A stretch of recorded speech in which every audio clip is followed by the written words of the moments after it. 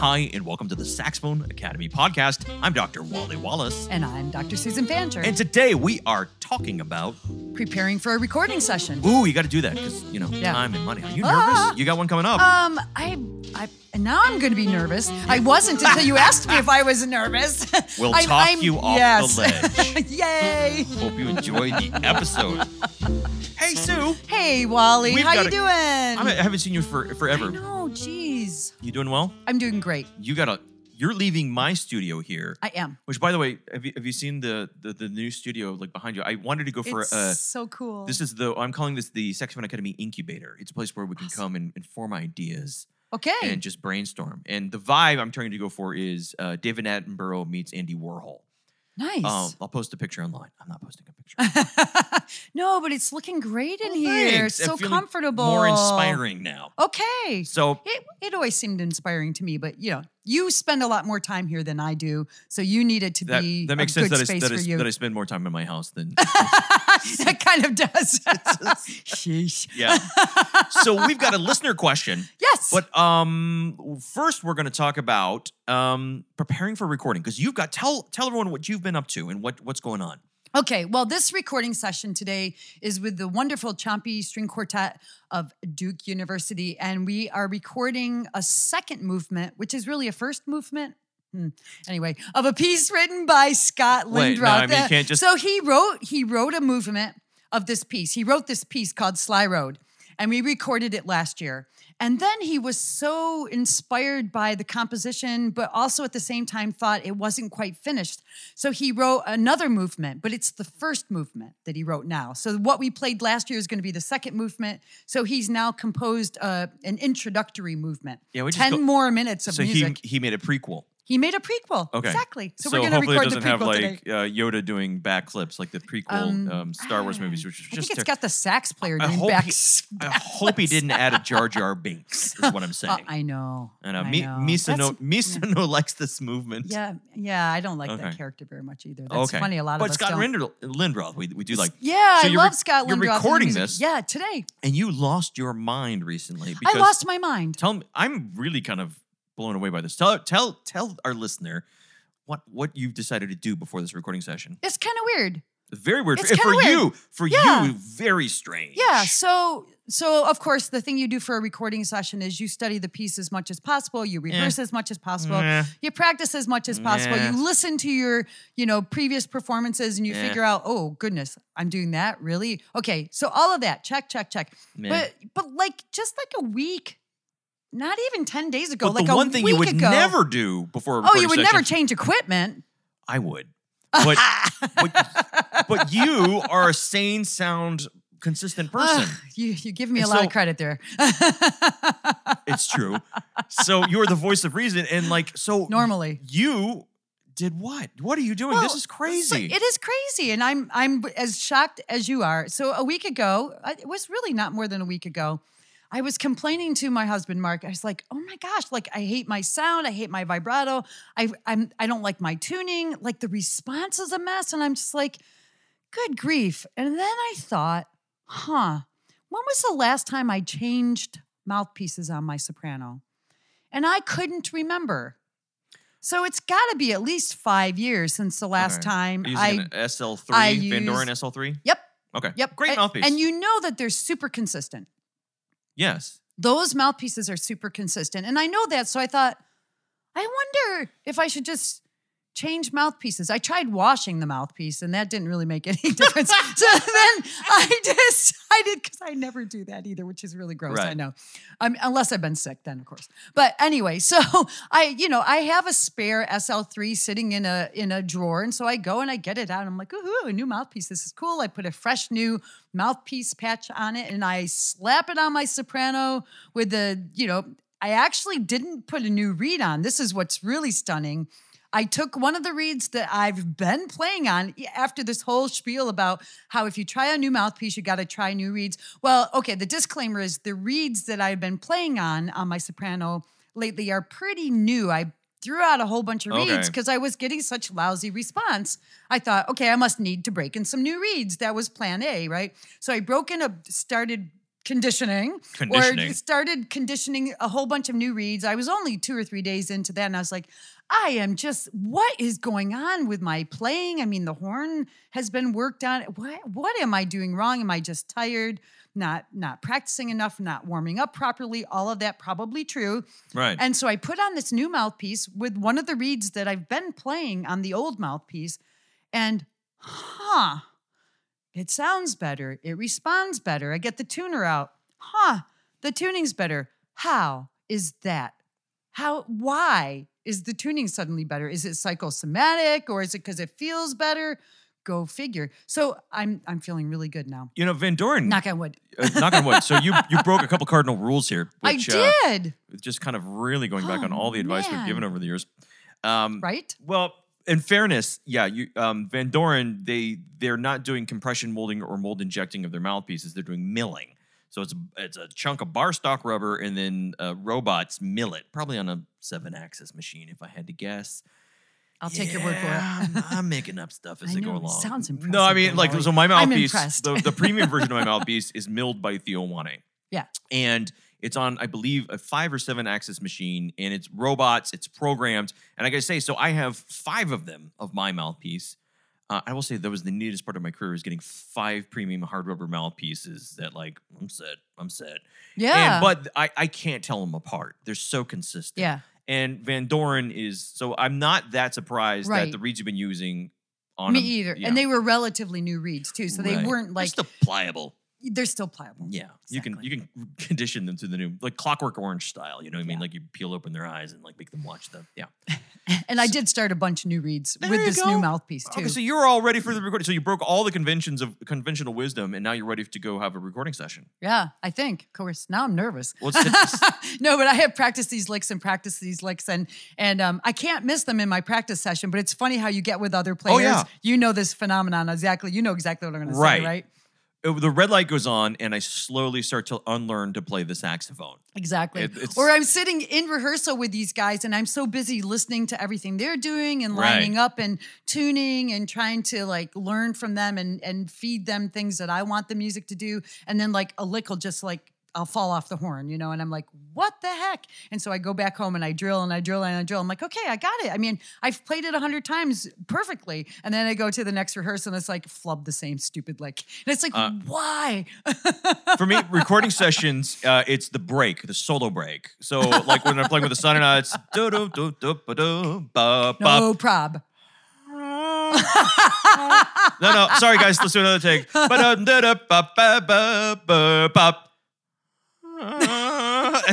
like my mind goes blank. I know. And so like It's I that will performance thing. have 2 like memorized solo breaks to get me in, because when the Oh, for real. when the drummer does that hit and then looks at you, it's kind of like, Well, and mine aren't even memorized. They're written down, and Yeah. I've played them 100 times. I don't know I my wish I problem is. had solo break mind when I was meditating, because it's nothing is blanker than that. But like when I'm meditating, Yeah. all those Look good at the ideas. crazy bugs But the going minute on there's with- a solo break and I got to get into my solo, then it's just like chirp chirp. Crickets. Well, I'd like having a cricket. There's nothing.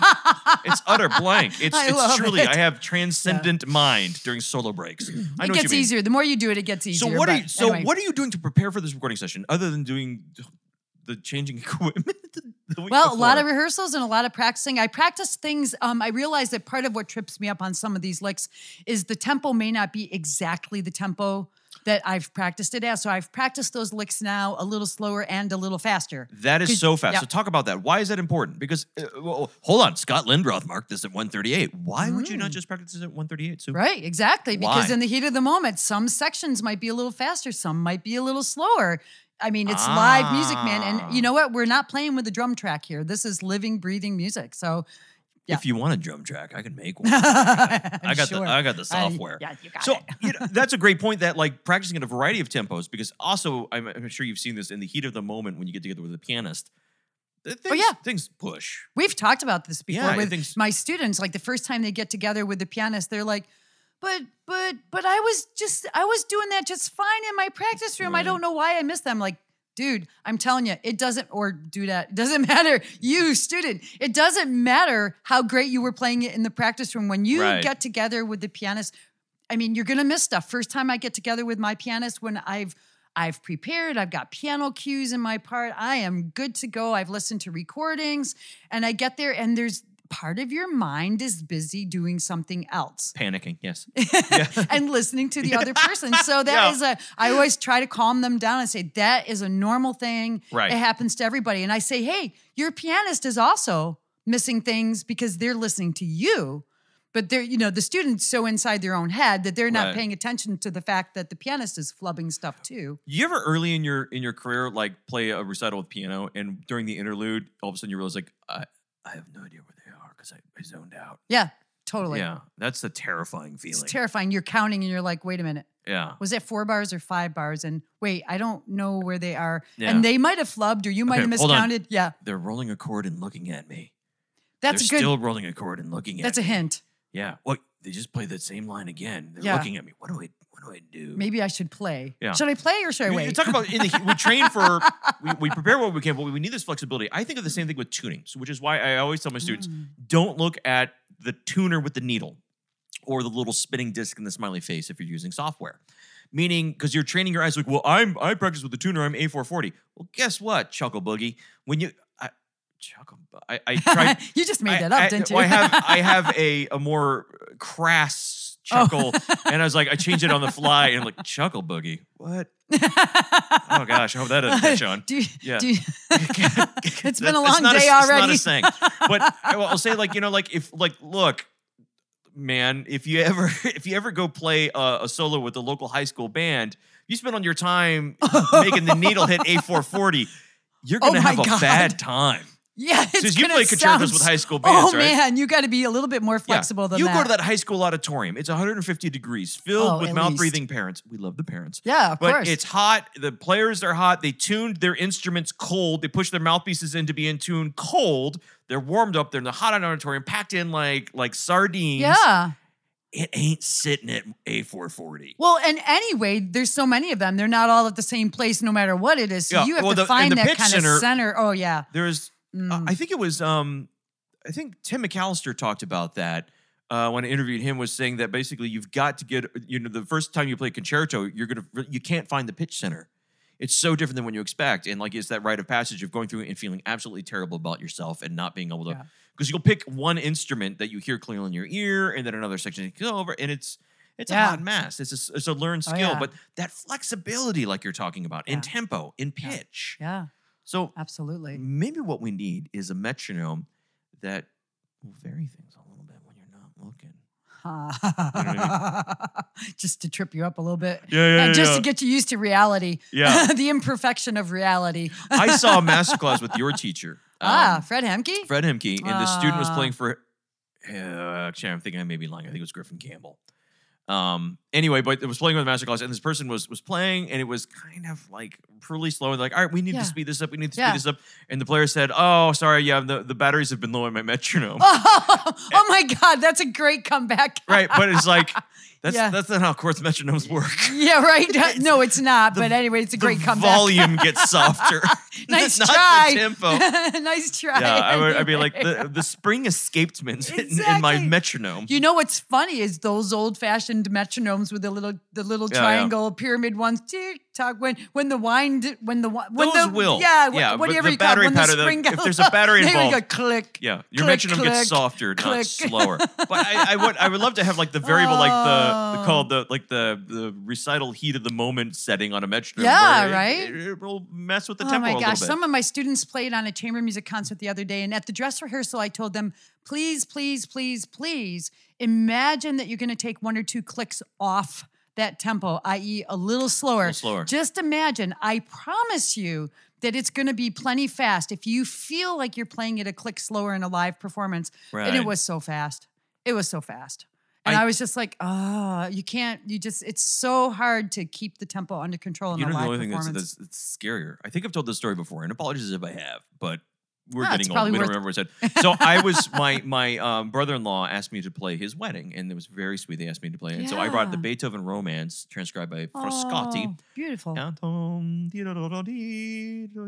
it was beautiful, and it's super slow, so I gave the music to the pianist, and she played it so slow. It was like a quarter tempo. Oh my God. And it was going on, and I was trying to push the tempo, and it wasn't happening. And we were supposed to play we were the right thing before the procession where they walk Oh in. God. And it was getting slower. And it was normally like a 6-minute geez. piece. It was turning to this 12-minute, Oh God. like Philip Glass dirge. And I could see the wedding parter like looking Like out the like, and I was like, I just, tapping their watches. anyone smarter would just have cadenced, stopped, bowed, and got off stage. It's really hard though if you don't know Yeah. the pianist and they don't know your body language. It could be really It was one of awkward. those sweet old church pianists. Oh yeah. And it was one of those pieces where like, so it's an 8th note pulse. Yeah. But it was just not something that they could really comprehend. No, it was like a section that was like we kind of feel more the half note. Okay. I don't remember. I Yeah, haven't read whatever. this, Yeah. But it was just like so. It was basically like half tempo, but not quite. And you had to play it. And- Did you bust a lung It wasn't that. It was the uncomfortable feeling of like I've ruined this wedding ceremony before it even started? because this horrible out of tune church piano that's playing this entire thing that's stretching the 6-minute piece into like 15 minutes, and the wedding party is looking from like the little foyer area. Like looking at me like, we need to start this wedding. And Giving you the cut time and I'm outside. playing bad Beethoven. And it was maybe, Nobody noticed but and you. it was at least the 3rd most uncomfortable I've been playing the saxophone. Nobody noticed but you, I'm sure. Oh no, everyone knew that. Like, why am I listening to a saxophone play where the wedding should have started? Right. It was terrible. Oh God. Every wedding's got its stories. But Sue, had, okay. had that pianist had the variable speed metronome, Yeah. it would have been fine. Yes, exactly. Oh, geez. Okay, So well, put you're- that in your ideas What else are you doing file. to prepare for recording? So you're practicing above tempo, below tempo. How Yeah. are you practicing intonation? Oh, well, I am practicing. Well, I do some practicing with the metronome tuner with its little needle, but I also I practice with drones. Drones. Yeah, for Yeah. sure. Yeah. Now, I imagine so a string quartet like Chompy, they're going to play fairly well in tune, I imagine. Beautifully in tune, but their idea, I mean, where they put the pitch, so they tune at 441. And so I've been practicing with my tuner at 441 because in band we Oh. do 440. Okay, they do A 441. 441. Yeah. Yeah. Hey, don't scoff. I'm It works sorry. for them. They sound fantastic. I'm And the scoffing pianos on dropping. Duke stage are all Okay. tuned to 441 also in Duke performances. Well, good for Duke. I know, right? Aren't we just a special? private institution. I know, right? Yeah. Hey, speaking of Duke, yesterday was LDOC, last day of classes. That's a part of the reason I'm a little giddy today. Right. So LDOC is Last day of classes. No more teaching until the fall. I I love teaching and I love my students. Don't get me wrong, but it's nice to have. Then a change why are of pace. you doing the party dance right now? That Hey, they are too. They're like, no more lessons with Dr. Fancher. We're done. yeah. We get a break. So anyway. So yeah. how are you structuring the recording session? So I think we're starting at 1 this afternoon, and we'll just dive into this piece. I think we'll take parts of this movement starting Right. from the beginning. We'll probably do, I don't know. We'll probably start with a fairly large section because it's nice to play, like a large section and get into that flow. And then if we Right. can get that good enough in a single take, great. Otherwise, we'll do some patches. So, Oh, you're gonna. Yeah. Well, yeah. So do you know who Judith Sherman is? Recording engineer and producer, flying down from New York. She's No. recording us. Yeah. Oh, that's fantastic. She did last year. She flew down again today. She's setting up as we speak. She's there in the hall. She's setting bringing up her own gear and a lot of it. A lot of it. She'll bring her own. And then they're recording a piece by Anthony Kelly this morning. And then I'll get there at 1 and we'll record this other piece. Speaking of recording, so I would love to have an episode where we bring on a recording engineer and talk about like the cheap, easy way to record the saxophone. Yeah. Because not all of us have. What's this? Judith Sherman. Judith Sherman. She's Not- like we don't the all real have her deal. equipment. I mean, But when you record, like, so your husband is. I don't mean amateur recording engineer because that's not accurate. But I'm like, it's not his full time job. it's not his full-time job. But He's it- gotten pretty good at it over the years. Yeah. So he's. I guess you could call him, or he's a professional recording engineer, but he's not his main job. It's not his main So job. he probably hasn't had the need to invest in hundreds of thousands of dollars of equipment. So do you know what kind of microphones does he like to use? What do you like on the saxophone? I don't know. Record? I'd ask him because I always let the professionals do their thing. So when they set up the mic, and if I can tell, okay, this person's not experienced at recording the saxophone, I'll help them a little bit with mic placement. Yeah. But I don't have anything to do with like what their mics are, the quality of their mics. But usually with experienced recording engineers, I just keep my mouth shut and do what they tell me to do because they know so much. I mean, this woman is incredible.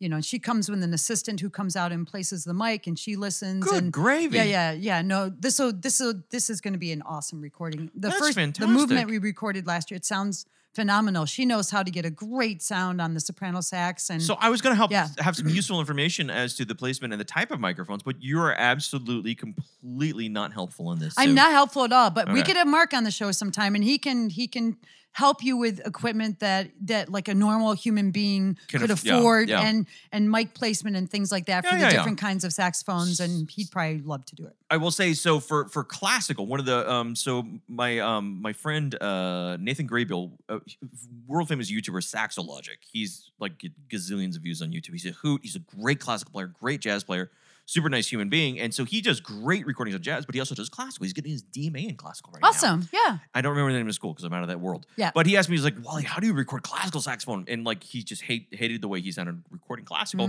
It's because in jazz, so this is pro tip. Yeah. USM add a sound clip. Here's a pro tip.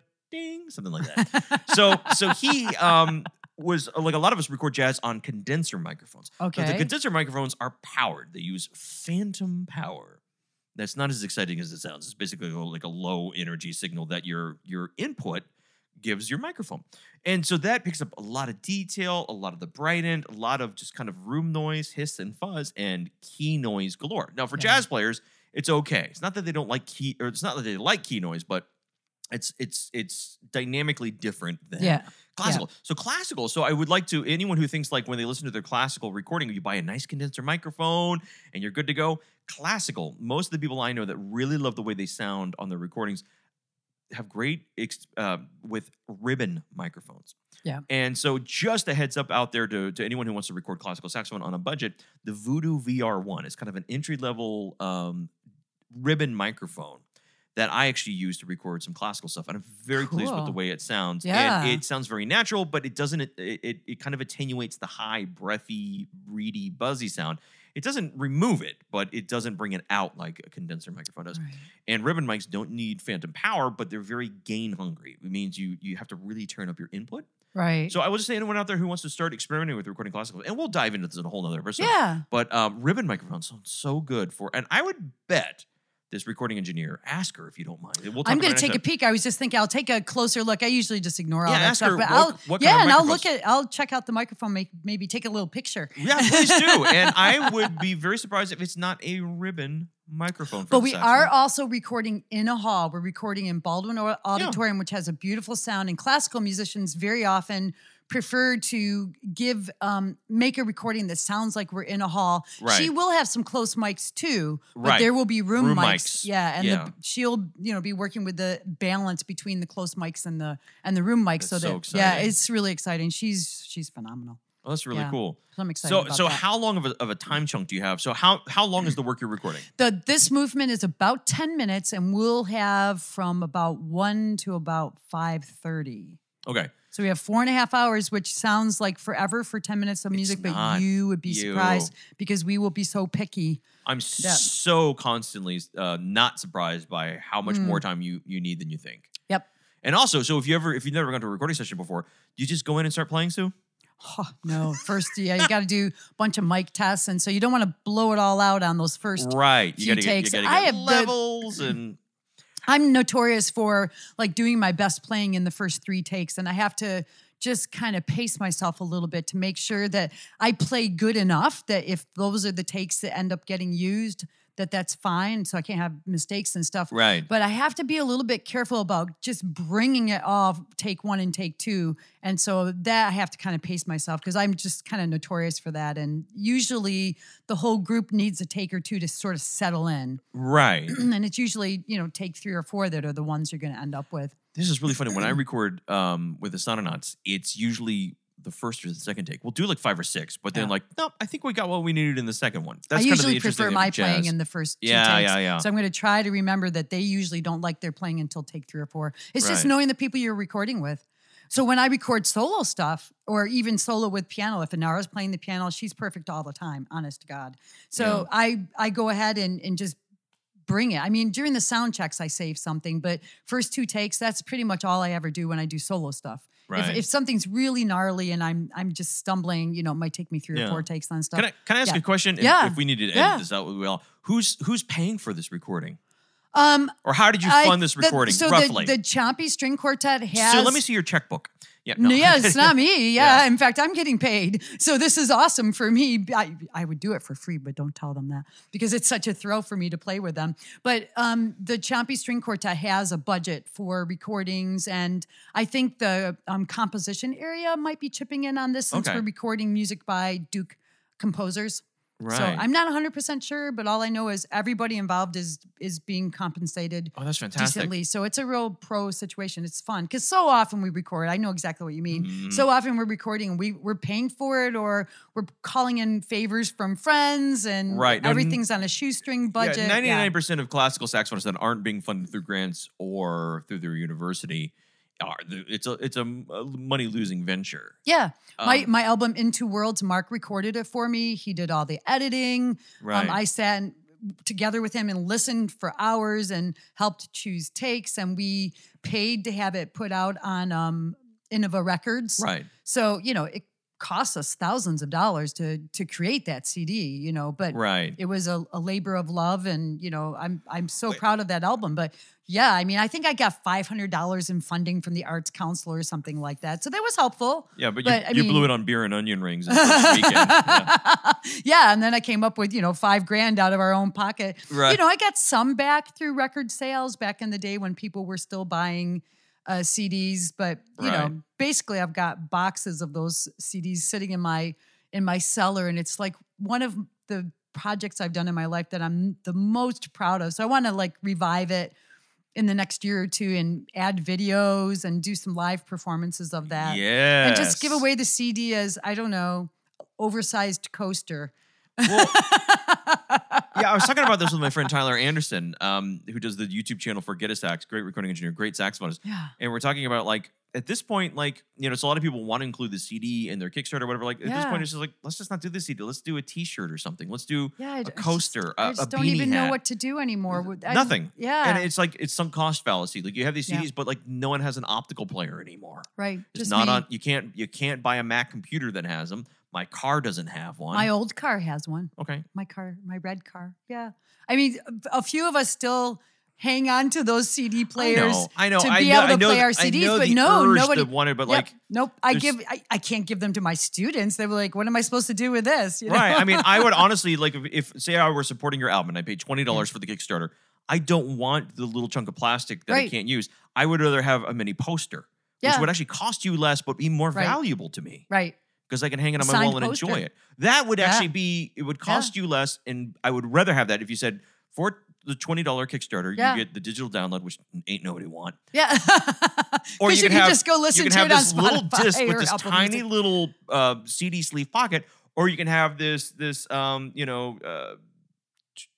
little mini poster side Yeah. by side. I take the mini poster every Yeah. time. Oh, for sure. Yeah. So yeah, Yeah. so we'll come up with a cool Kickstarter or something to Yeah. kind of revive this album because people Yeah. need to hear this. Oh, I think it's a great album. I Oh, was it's even just fantastic. listening to it the other day and going, hey, actually I can still listen to that, which, usually most people can't say that about their own stuff years later. No, most of us are modest. So Yeah. no, I'm kidding. So I'm wishing you. One thing I wanted to bring up gosh, a yeah. little point about recording, is that usually it takes at least an hour, at least to set up, get levels, things Yeah. like that. And one thing I will admit I didn't know because it was before the internet. My first recording session is that you're on the recording engineer's dime, or not their dime. Yeah. You're paying them You're paying them. to set up. Yeah. So when you go into the recording studio, they figure out what they need. They bring out they may have a few things set up. Yeah. But you pay for that setup time. So you need to Of include that course, in your yeah. budget. Oh. I didn't know that when my first, back I in the see 90s. what you're saying. You don't just pay from So I thought, when all you right, start pushing I can record. record for 2 hours. It'll cost me this much money. I scrape Yeah. together my grad school money and they get Yeah. there in an hour and 15 minutes in. I was like, oh God. Yeah. Yeah. So just a pro tip for those that Yeah. That's a really there's good so point. much more information out there now. So now, if kids have read The Beaching or what's that other dude that wrote that book on Cutler? Yeah, those Yeah. people. Those books. Yeah. Those books weren't around. Those books weren't even around back then. Yeah, we had Music Through the Looking Glass, which was a publication of the Concert Artists Guild that I didn't even know existed back then. I didn't either. but like that talked about that. But like, Yeah. I mean, I was completely unaware. Yep. Nope. Pre-internet Nobody days. So told yeah, you us gotta any pay of for that setup stuff. and setup. So Yeah. good luck today. Well, Sue. thanks. Yeah. I'm And looking try not to forward think it. too much about the fact that you're using brand new equipment and how unwise this is. Don't think about that. Don't think about Well, that. the really cool thing about this piece is that it really is a soprano saxophone feature. It's not that the quartet doesn't have important stuff, because they do. And I've been trying really, really hard, over the past year playing with these guys to like make sure that I was being clear, easy to follow, and that I was matching with them. And the other day, so Xiao Mei Ku, who's one of the violinists in the group, took me aside and said, she said, I notice when I watch you play with your saxophone quartet, how you breathe together and how you shape things. And she said, so would you please do more of that when you play with us, instead of like kind of deferring to them and following them and kind of trying to like, not rock the boat. She asked me to take a little bit more ownership and a little bit more leadership. And I thought about that and I thought, she's really right. I've been trying so hard to like, you always have a little bit of imposter syndrome when you play the saxophone and you're playing with these world-class string players, because the string players are at the top of the heap when it's in the classical music world, right? And we're like saxophone players, and I'm always feeling like I'm too loud or I'm too, not classy enough and all of that stuff. No, the first time I played the Hindemith trio, the viola student I played with just looked at me and was like, that's awfully loud. And I was like, and this well, you're gets awfully in our stupid. Yeah, this How about gets that? in our head, and we've our whole lives been, kind of treated like second-class citizens, which we are. And it's called resonance, Aaron. It's called resonance, and I hasn't. I really appreciated that I got asked to actually just be me and play my way and just not try to be an oboe. I'm not an oboe, and I've been trying really hard to be an oboe. There's this season's And T-shirt. so, I am not an oboe. I am not an oboe. Sieste oboe. Yeah. So anyway, and with the recording, the thing is, so really, if I'm too loud or whatever, they can turn me down and they can turn the strings up because of all the Beauty close of the recording, mics. So I'm just going to go in there and I'm just going to play how I play. And if it's, it is what it is. I play how I play. I can't go be somebody I'm not, because I can only be me. So there, yay. Yeah. So there's a lesson. Here's the other Next thing. week, Sue's going to tell us, you know what, Wally, I actually, this time I tried not being me. And guess what? I liked it better. Yeah. I know. No, but here's another thing. I actually made sure that I got a good night's sleep. Oh.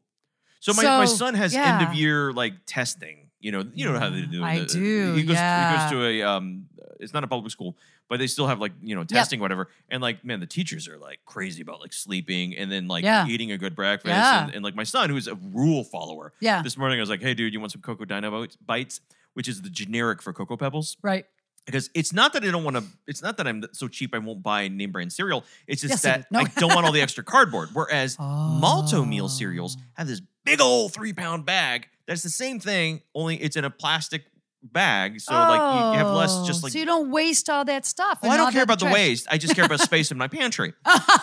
And so I was like, hey dude, you want some Cocoa Dino bites? And he's like, Dad, I can't. And I was like, what do you mean you can't have Cocoa Dino bites? He's like, my teacher said they're going to ask us what we had for breakfast and what time we went to bed last night.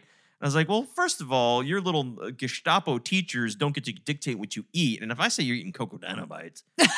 You did not say that. Okay. You said, what would be a healthy breakfast? What's so funny, son? I was like, buddy, if you think cornflakes are any healthier than Cocoa Dino Yeah, bites, you're crazy. I got news for you. Yeah. Your body's going to process. They're just puffed corn with a slight cocoa flavoring. It's all going to wash out in the end. But he looked at me and was like, no, Dad, the teacher said. I was like, well, when did I lose ground to the teacher? Yeah, right?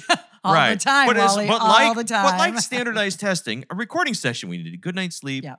We need that. And other thing I've seen is that if the recording session is at a time that you normally don't play your instrument, is to start doing it at that time. I have been practicing at that time. That's funny. I fantastic. didn't even think about that. I have been practicing when possible in the afternoon.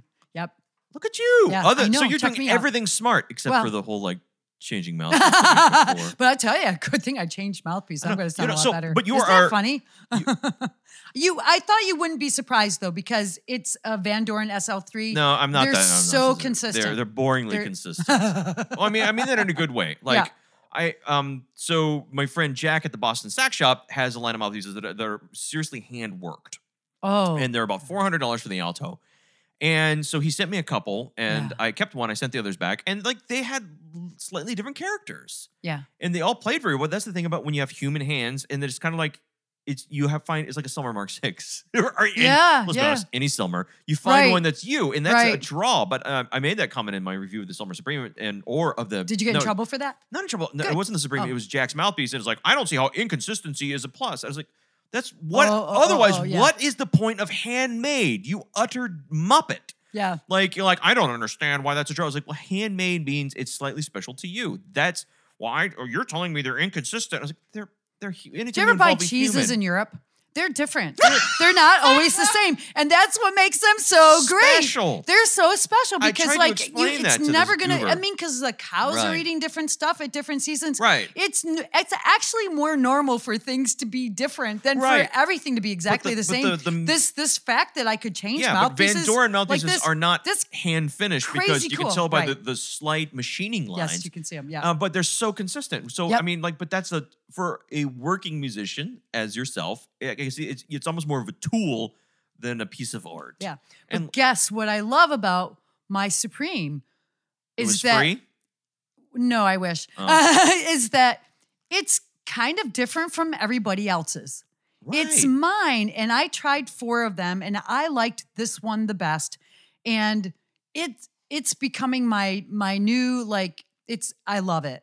I This just is my love it. Supreme. There are others like it, but this one is mine. This is mine, and my fingers are starting to feel like in contact with the keys in that way that makes it feel like mine. And I'm starting to learn the response on the different notes, and I'm getting rid of old fixing tuning habits that I needed for my old instrument that I don't need on this one. Right. And it's different from everybody else's Supreme. It's mine, and I'm finding a way to make it sing for me. And I'm telling you, I am loving the sound of this instrument. Every once in a while, something will gap out on me because I'm not used to it yet. But the sound, I'm playing this in lessons this week. A lot of lessons have included playing duets because it's the last lesson of the semester. It's past our last recital. The students are in the middle of final projects. They're not practicing. So they come in. So I've been playing a lot of duets. You don't just put in a VHS of Amadeus?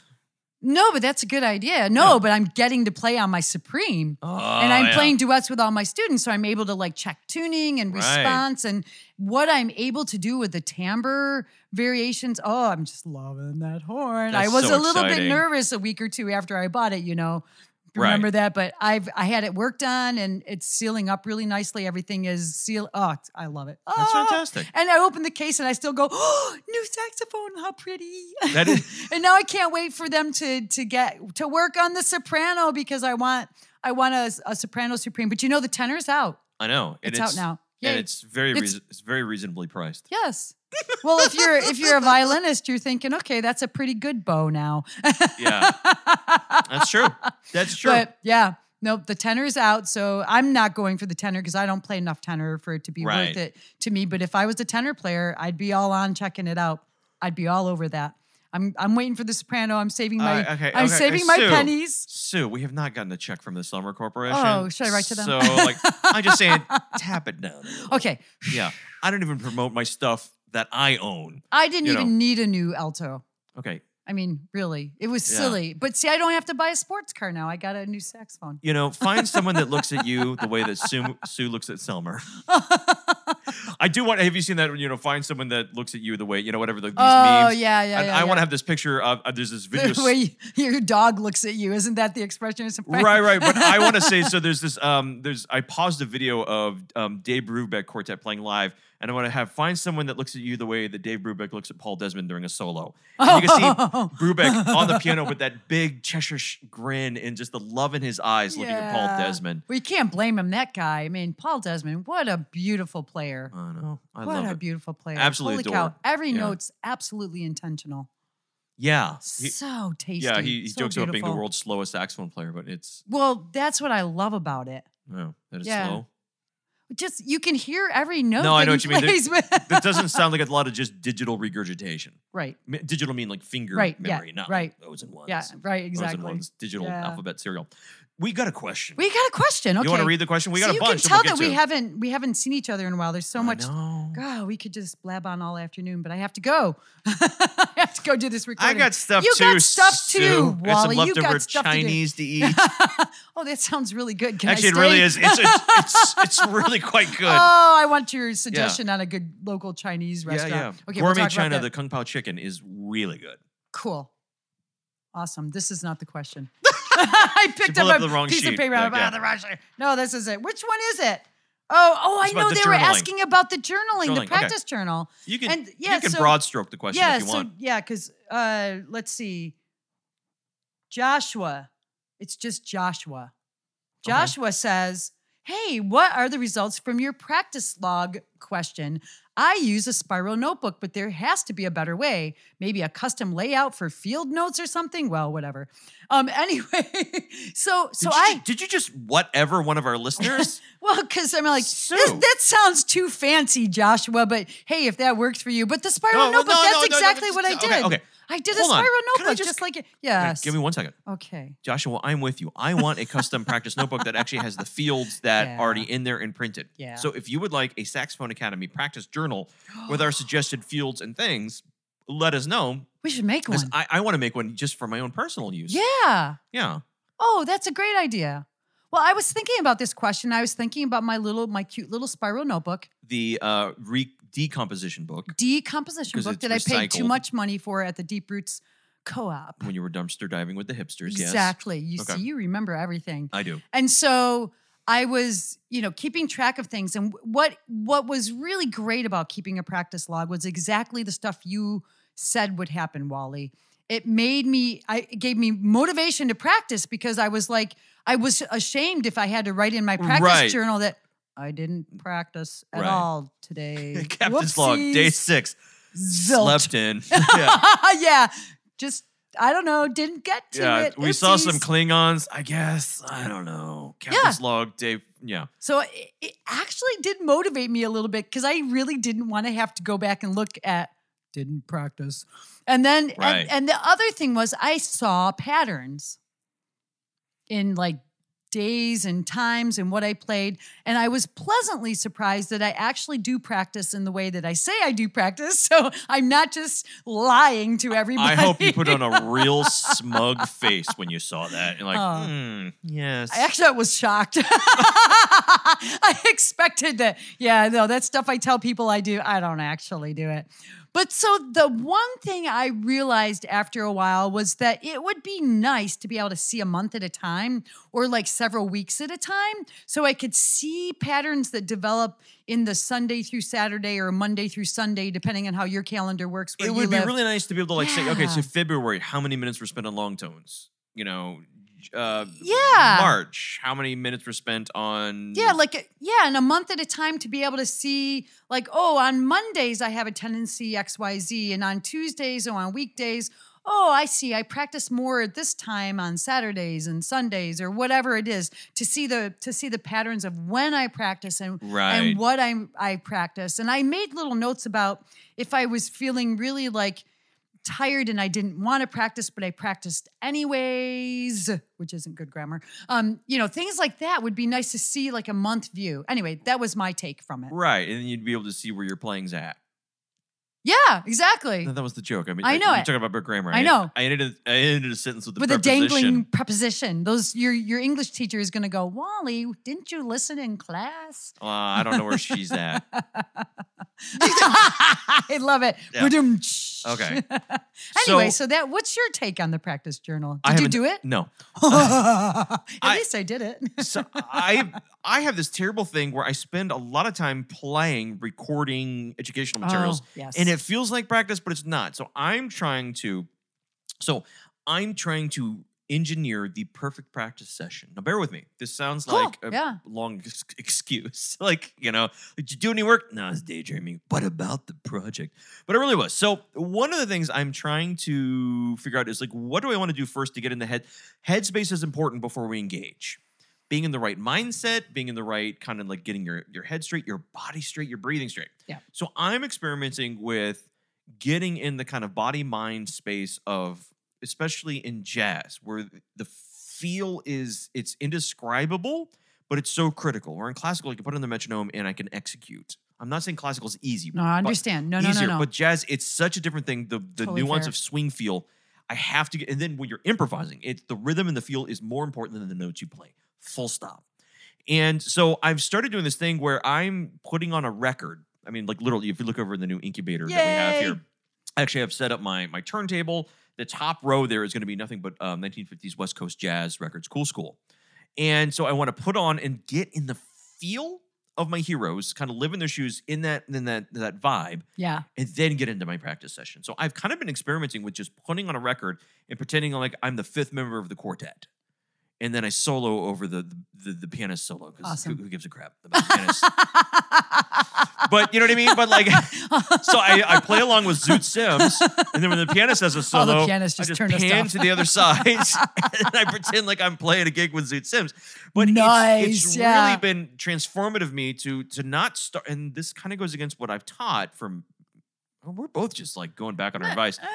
But so yeah. instead of starting with exercise 0 even, or starting with my scales or my technique or my long tones, I'm starting with getting in the shoes of that feeling. And then going in and recording, and I'm feeling it's lightening things up, making me less mechanical and more getting me in the right headspace. Cool. And you know, because we're not in the 19. Here's a groundbreaking thought, Sue. Yes. It's not the 1950s anymore. What? So like, you know, you think like, you know, the day-to-day life of Zoot Sims. You get up, you turn on the radio, you're going to hear jazz. You know what I Right. mean? Like you go to your jazz gig, you play your Right. jazz session.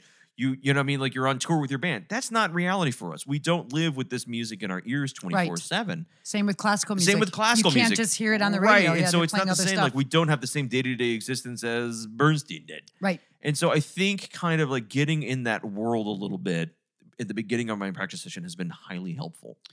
It's great. Yeah, and so you're playing along a little bit. No, I'm literally Or just listening. Yeah. No, I'm playing along. Yeah. So that's really, really active listening plus Yeah. participating too. It's more Yeah. than just listening. Yeah. And- I've been listening a ton more in the past year to all kinds of music, but in particular to saxophone music and classical saxophone music. I've been listening more to jazz too. Even- But I yeah. have found like playlists of classical saxophone music that I've been making for my students and really enjoying it. I'm listening to it in the car.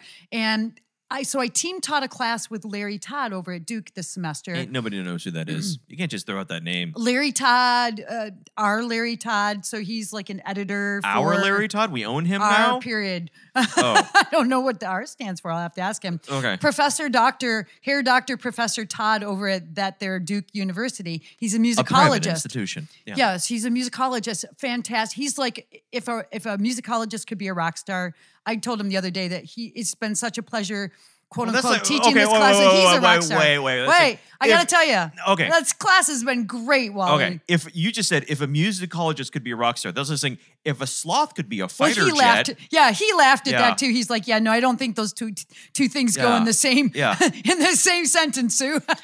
If a pudding could be a smartphone, I mean, it's just like it's just But anyway, so the class is an art of performance class, history of chamber music, during which the students also learned some chamber music pieces and performed them and did presentations. But most of the class was Larry going through, starting with duos and then trios and quartets and quintets of really famous chamber music pieces. Right. And then we would watch scores and listen to really awesome performances of these pieces. Also talk about the composers and historical facts and figures and things like that.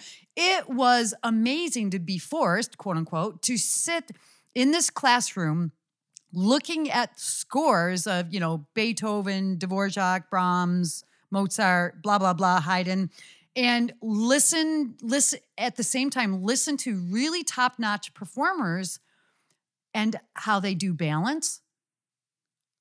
Like if you could always hear where the melody was, even though everybody was marked mezzo forte, but somebody's mezzo forte was the melody mezzo forte, and somebody else's mezzo forte was the bass line mezzo we forte. could call that melody forte. Right, exactly. Melody forte. Oh, I like that. Or there's And so, but this is something we struggle with all the time in chamber music and in music in general when you play, to make sure that the thing that the audience is supposed to hear as the main thing at every single moment is Right. the thing that they hear. And it's really surprisingly hard to do that. And you take it for granted. And then you look at this and then to see how they handled little rubato things and how they played exactly together. When there's an accent, they don't go, ta, like saxophonists do, ta, ta, ta, it'd be like, bah, just to see how they handle articulation and how the notation of the articulation corresponds to what they do. The notation I spent a whole semester doing that is kind not of a active mechanic. listening. It's a suggestion of a sound. It's a recipe. When you talk about have you ever been in a saxophone quartet? I'm going to be very careful here. Where the same kind of person would say, the tuner says I'm in tune. Even though your pitch, there's also the same kind of person who would say, hey, I think you can back off. And they go, I mark mezzo forte. Yes, exactly. And and they have an accent and they're going ta. And you're like, okay, I know you have an accent on that note, but it feels like it could be dee-da, right, but it's marked accented. Yeah. And exactly. It's marked mezzo forte. It's so I'm a 440. great to listen to music. And I have an idea for an album I want to talk about with you next time. Okay, next week. Of a saxophone quartet. We can talk about it next time. Where these guys, oh my gosh, they play so beautifully. The balance is great. It's so tasteful. What are we going to listen to so everyone can start to listen to it in advance? It's the Quatuor Ellipsos, I think is how you say that. The Ellipsos quartet. It's a French quartet, so Quatuor. And they have a lot of albums, but the album that I learned about them from, we're going to talk about next from week. which is called, the title of the album is Bolero. After Ravel's Bolero, and there is in fact an arrangement of Bolero on there. But For there's music, quartet. Yeah, and they have like some. You have to have the snare drum. So there's a snare drum. So the alto player pulls out a snare drum. No, they play saxophone. And there's a couple other instruments with that, but they do music by Ravel, by Piernet. It's gorgeous music. You should go check out this album. It's called Bolero by the Ellipsis Saxophone Quartet. Ellipsis? ELLIPSOS.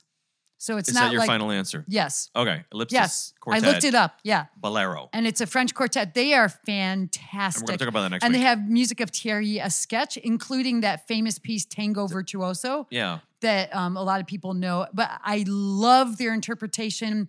It's not fast as fast could be. It actually. We'll talk about that next week. Don't give away too much. Anyway, yeah. I think they play beautifully. But anyway, my point, taking us back to listening, is that I have been doing a lot more listening lately, and I love that on YouTube you can go, and there are so many recordings now with the score and fantastic recordings. Right. And being able to watch the score and see how these great performers interpret the score and just pay attention to good performers and their balance and these little details of articulation, and it's really great. Those markings, it's not the truth. It's an indication of a sound that needs to happen. That's rooted in the tradition of music making. Don't check your ears and your brain at the door. When you go to play music, you have to bring your good taste and your good sense about music. Right. And you don't get that if you haven't listened. I was working with a student the other day who is learning to play jazz. He's very much a beginner at jazz.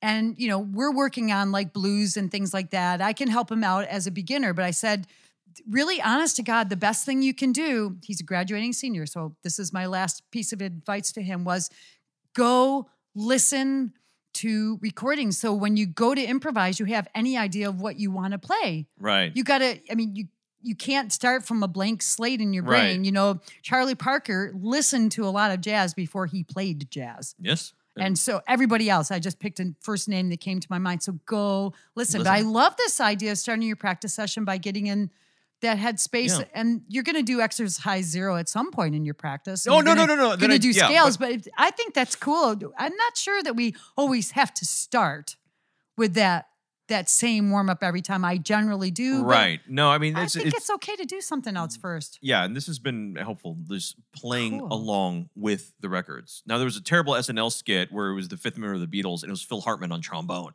All right, fellas, womp, womp, womp, womp. And it was like this whole skit about the unknown fifth member of the Beatles, and it was Phil Hartman, a character played by Phil Hartman, but he was on trombone. Oh, geez. So, there are times where, I'm putting on musical perfection, Zoot Sims Quartet, and then I'm kind of playing along with it. I see your point, It's kind of sacrilegious in a way, but it's kind of I do it lovingly and in reverence. And it makes your practice session more fun. I'm having a blast. So then that's huge. Anything you can do that makes you want to practice which Go for apparently is not journaling for you. And that's Not anymore. You failed. No, I'm done. I did it. Been there, done that. You mouthpiece swapping, journal stopping, terrible person.